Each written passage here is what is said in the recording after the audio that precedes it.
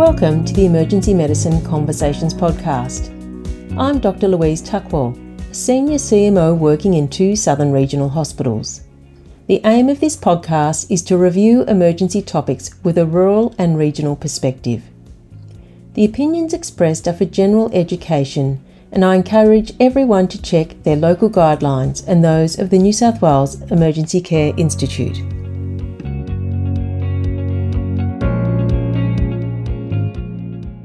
I have with me Dr. Can Huynh, a urologist who's working in our region.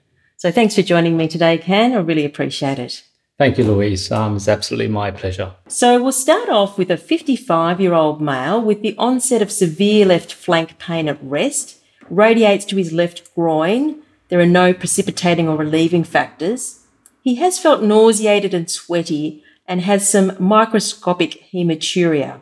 Observations are all within the flags. It's very easy to jump to the conclusion of renal colic. Dr. Huynh, what other history would you want to consider or other differential causes in a patient such as this? That's a very good question, Louise. I just want to first say off that renal colic has always been called the great mimicker.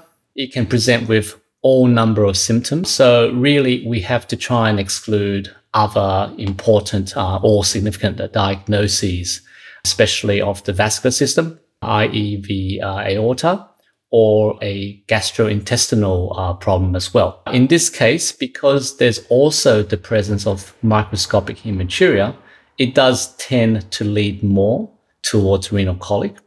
But the typical renal colic patient will have pain which will sort of go away completely, and it can sometimes rise and go as the term colic is defined.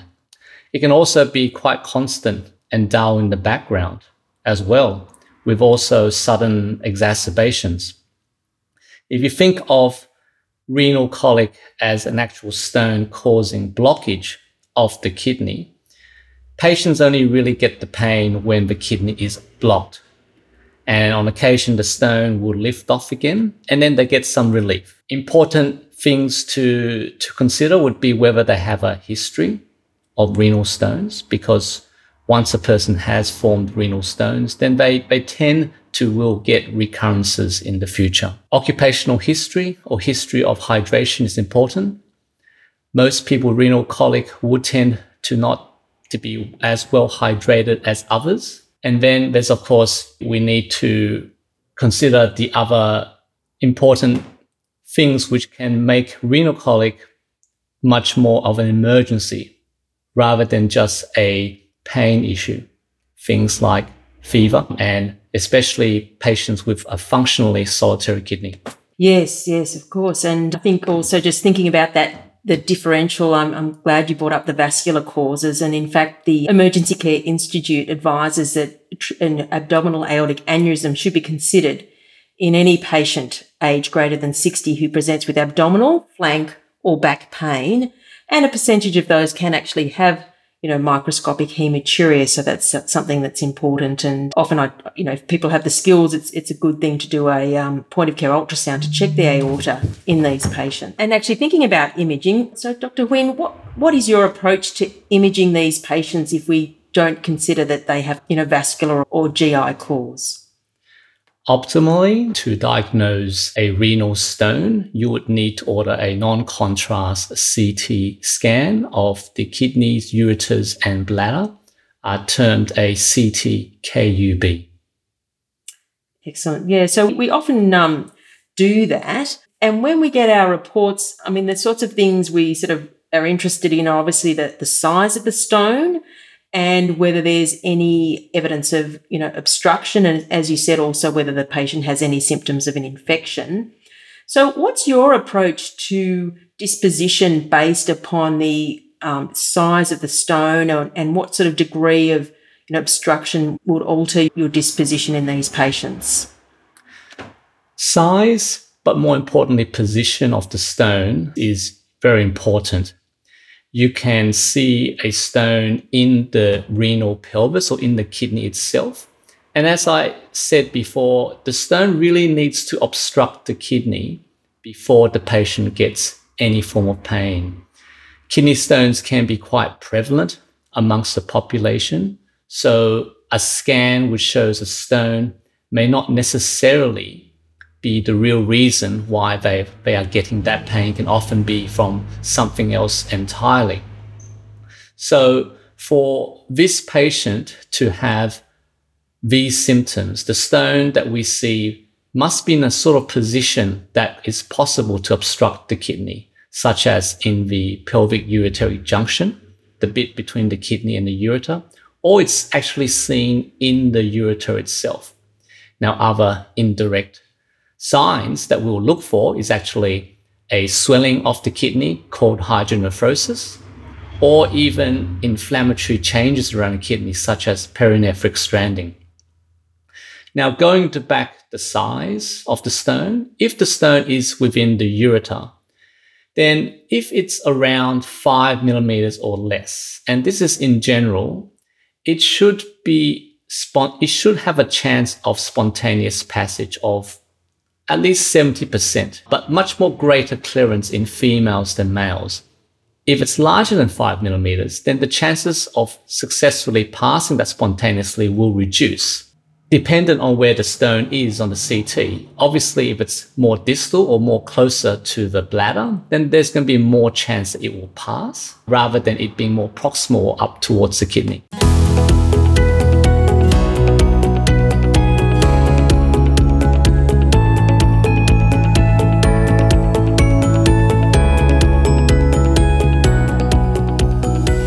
Great. And so with these patients, particularly the ones with 5 millimeter or less size stones, we're often advised to see if the pain settles, send the patient home, get them to strain the urine, and then get a repeat CT in a number of weeks. Is that what you would sort of recommend, or what sort of time frame of follow-up would you recommend on follow-up imaging in these patients?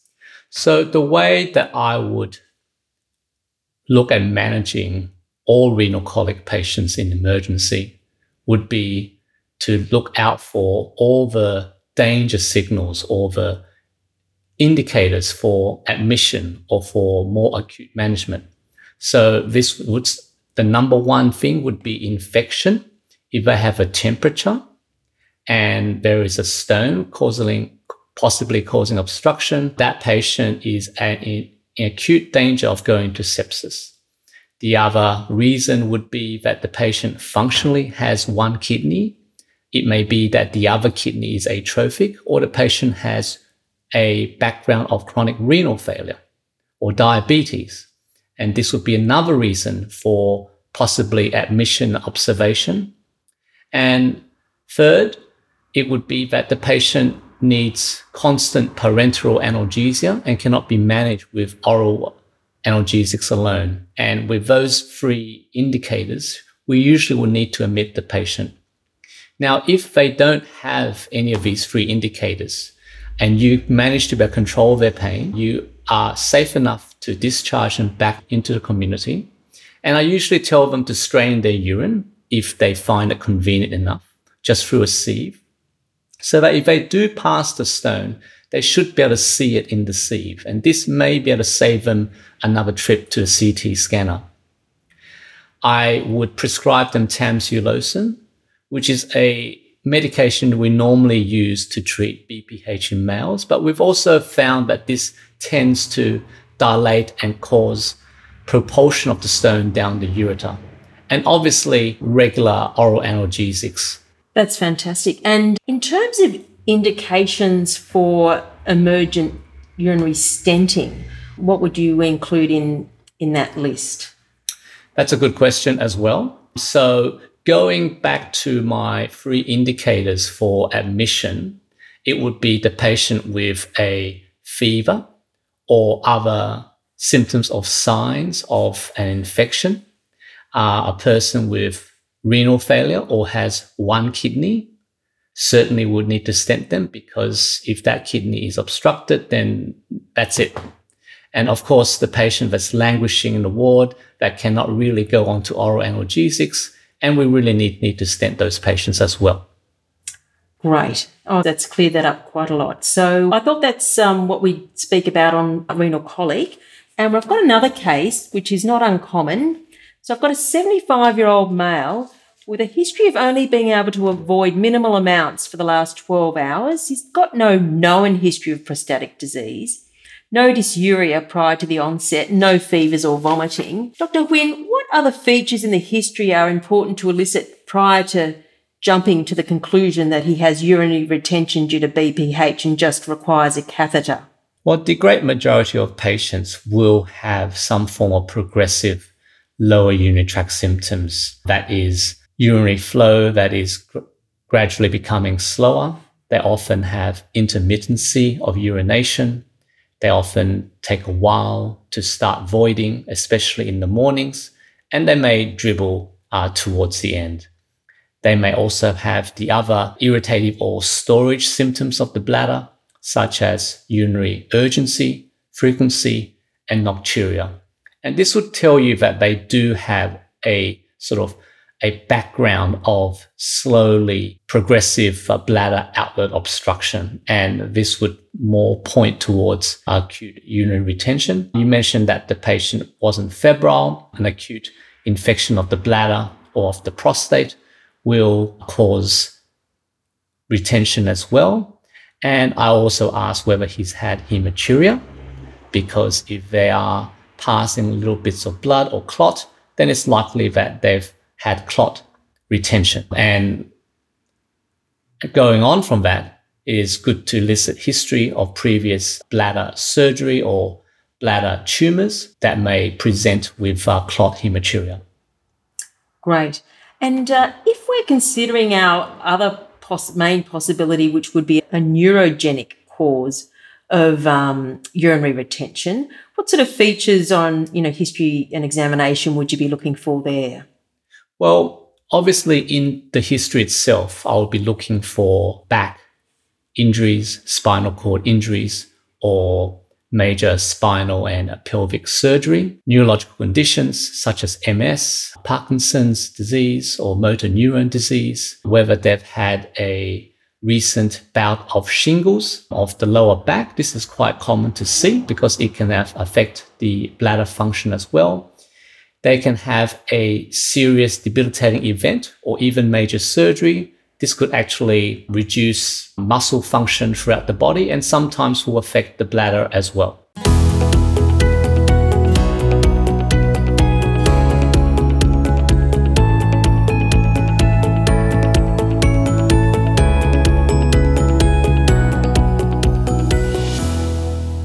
Now, medications can sometimes be the final tipping point for elderly gentlemen. Are there any ones you find are more commonly associated with precipitating urinary retention?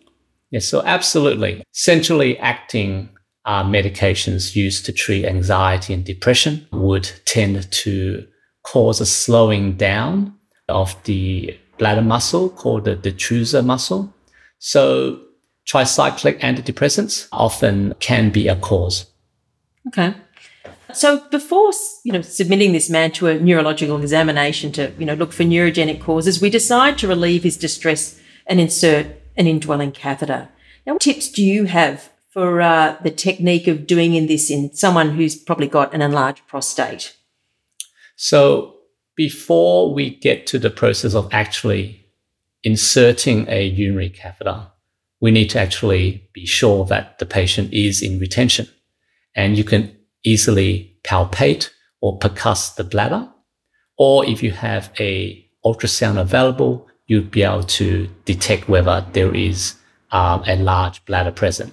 Now, if there is a large bladder present, then I would, as I tell all my trainees, that when you insert the catheter, you need to use at least, if you're anticipating a difficult catheterization with a large prostate, I would typically use 2 tubes of lubricant as opposed to 1, because the male urethra can hold up to 70 mils of fluid. Wow. And ensure that the lubricant does not escape by holding the glans penis tight. And then I would start with a 16 French catheter, and I'll ensure that it passes all the way to the hilt. And once it gets to the hilt, we should be able to see some flashback of urine. And then as we blow up the catheter balloon, the patient should not be in pain or grimace, because if he does do that, it may mean that you've blown up the balloon within the prostatic cavity. And finally, after you've blown up the balloon, you must be able to retract the balloon a certain distance, and then it should stop at the bladder neck.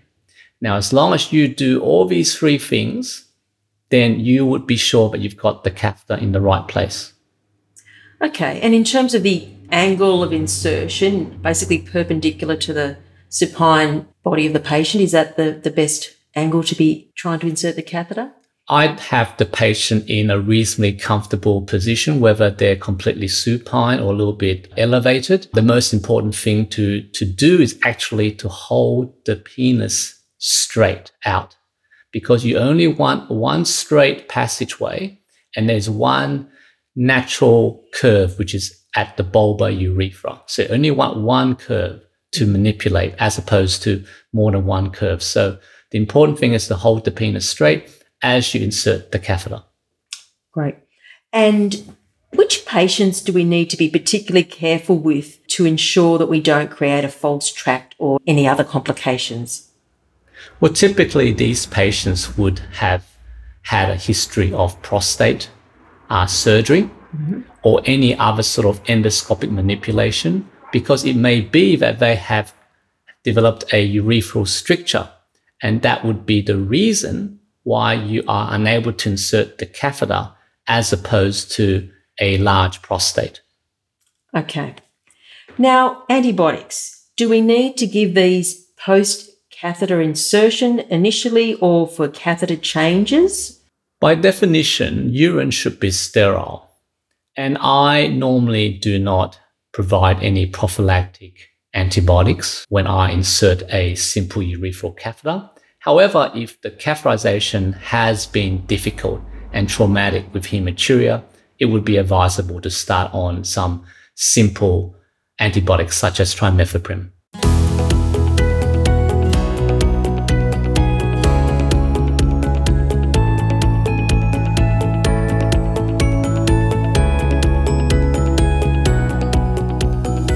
Now, we often get patients in the emergency department, sometimes even 4 or 5 days after IDC insertion, very keen for a trial of void.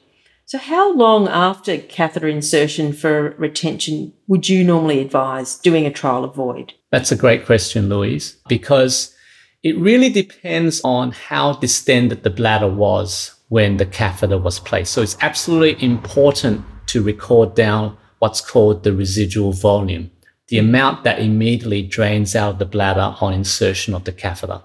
This tells you what sort of strength or chronicity the bladder, the retention has been.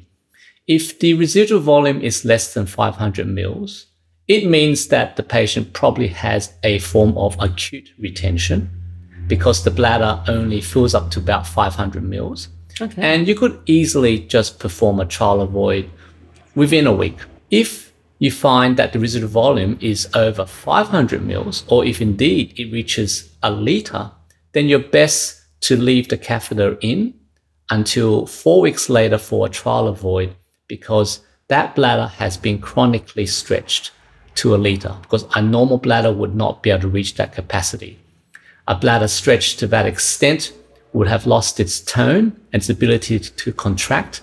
So if you were to take that catheter out too soon, they would go into retention again. Wow, that's a great way of giving that up, because we do see that happen at times. So in terms of medications, should we be commencing these patients on tamsulosin or an equivalent drug in the emergency department? Absolutely. So if the patient doesn't have any contraindications for possible hypotension, because tamsulosin will reduce blood pressure slightly, it is advisable to put them on a form of alpha blocker such as tamsulosin, because that would increase their chances of passing their trial of void. Now, if you're using tamsulosin or even Minipress, you don't need to provide it to them whilst they have the catheter in. They can take it 2 doses before their trial avoid. Now, if we were looking at someone with a large prostate and somebody who has a long-term history of a large prostate, then another medication, including dutasteride, would be helpful because it would slowly reduce the size of the prostate.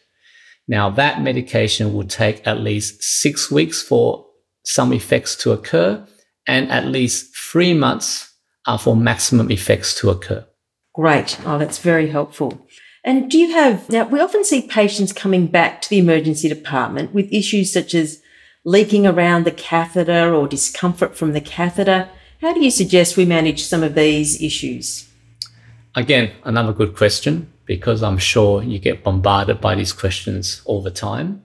So a little bit of discomfort around the catheter is quite normal if someone's not had a catheter before.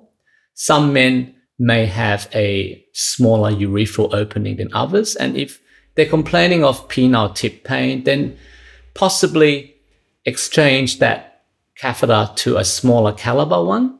If the original insertion wasn't too difficult, would be the right move. Bypassing of the catheter is often either the catheter is not in the correct position or the patient has a lot of bladder spasms. I believe that if the catheter was in the right place and draining all of the urine from the bladder, there shouldn't be too much urine left in the bladder for the bypassing to occur. Okay. And if, for instance, a patient had hematuria with clots, which was contributing to the retention, do you then advise like the 3-way catheter and irrigation? And what do you normally sort of suggest we do there? Again, it's a very good question, but this one is a slightly bit more complicated because it would depend on what was the original reason or pathology for the hematuria in the first place. We would put in a 3-way catheter if there was a source of ongoing bleeding that we need to continuously flush out, because the blood clot itself sitting on the prostate or in the bladder would drive further bleeding as it actually causes the body to deliver thrombolytic agents to the clot to try and dissolve it. And therefore, whatever clotting was needed to stop the bleeding, it is an ongoing cycle. So we need to remove that clot off from the surface of where it's bleeding so that it can actually vasospasm and stop bleeding. Okay. So that's the whole concept of a bladder washout. Right.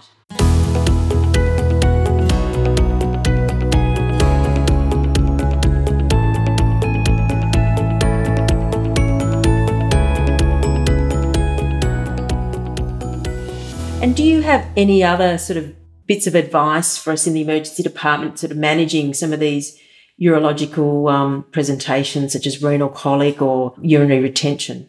So I think the most important thing about the renal colic would be to ensure that the patient doesn't have a fever or other signs or symptoms of an infection, and to make sure that the patient doesn't have any other renal conditions that may predispose them for renal failure. It is very unlikely with a person with 2 normal healthy kidneys and renal colic on one side to go into acute renal failure. Thank you very much for your time, Dr. Huynh. That's very, very helpful. And we'll try and incorporate that into our local practice. All right. Thanks very much. It's a pleasure, Louise.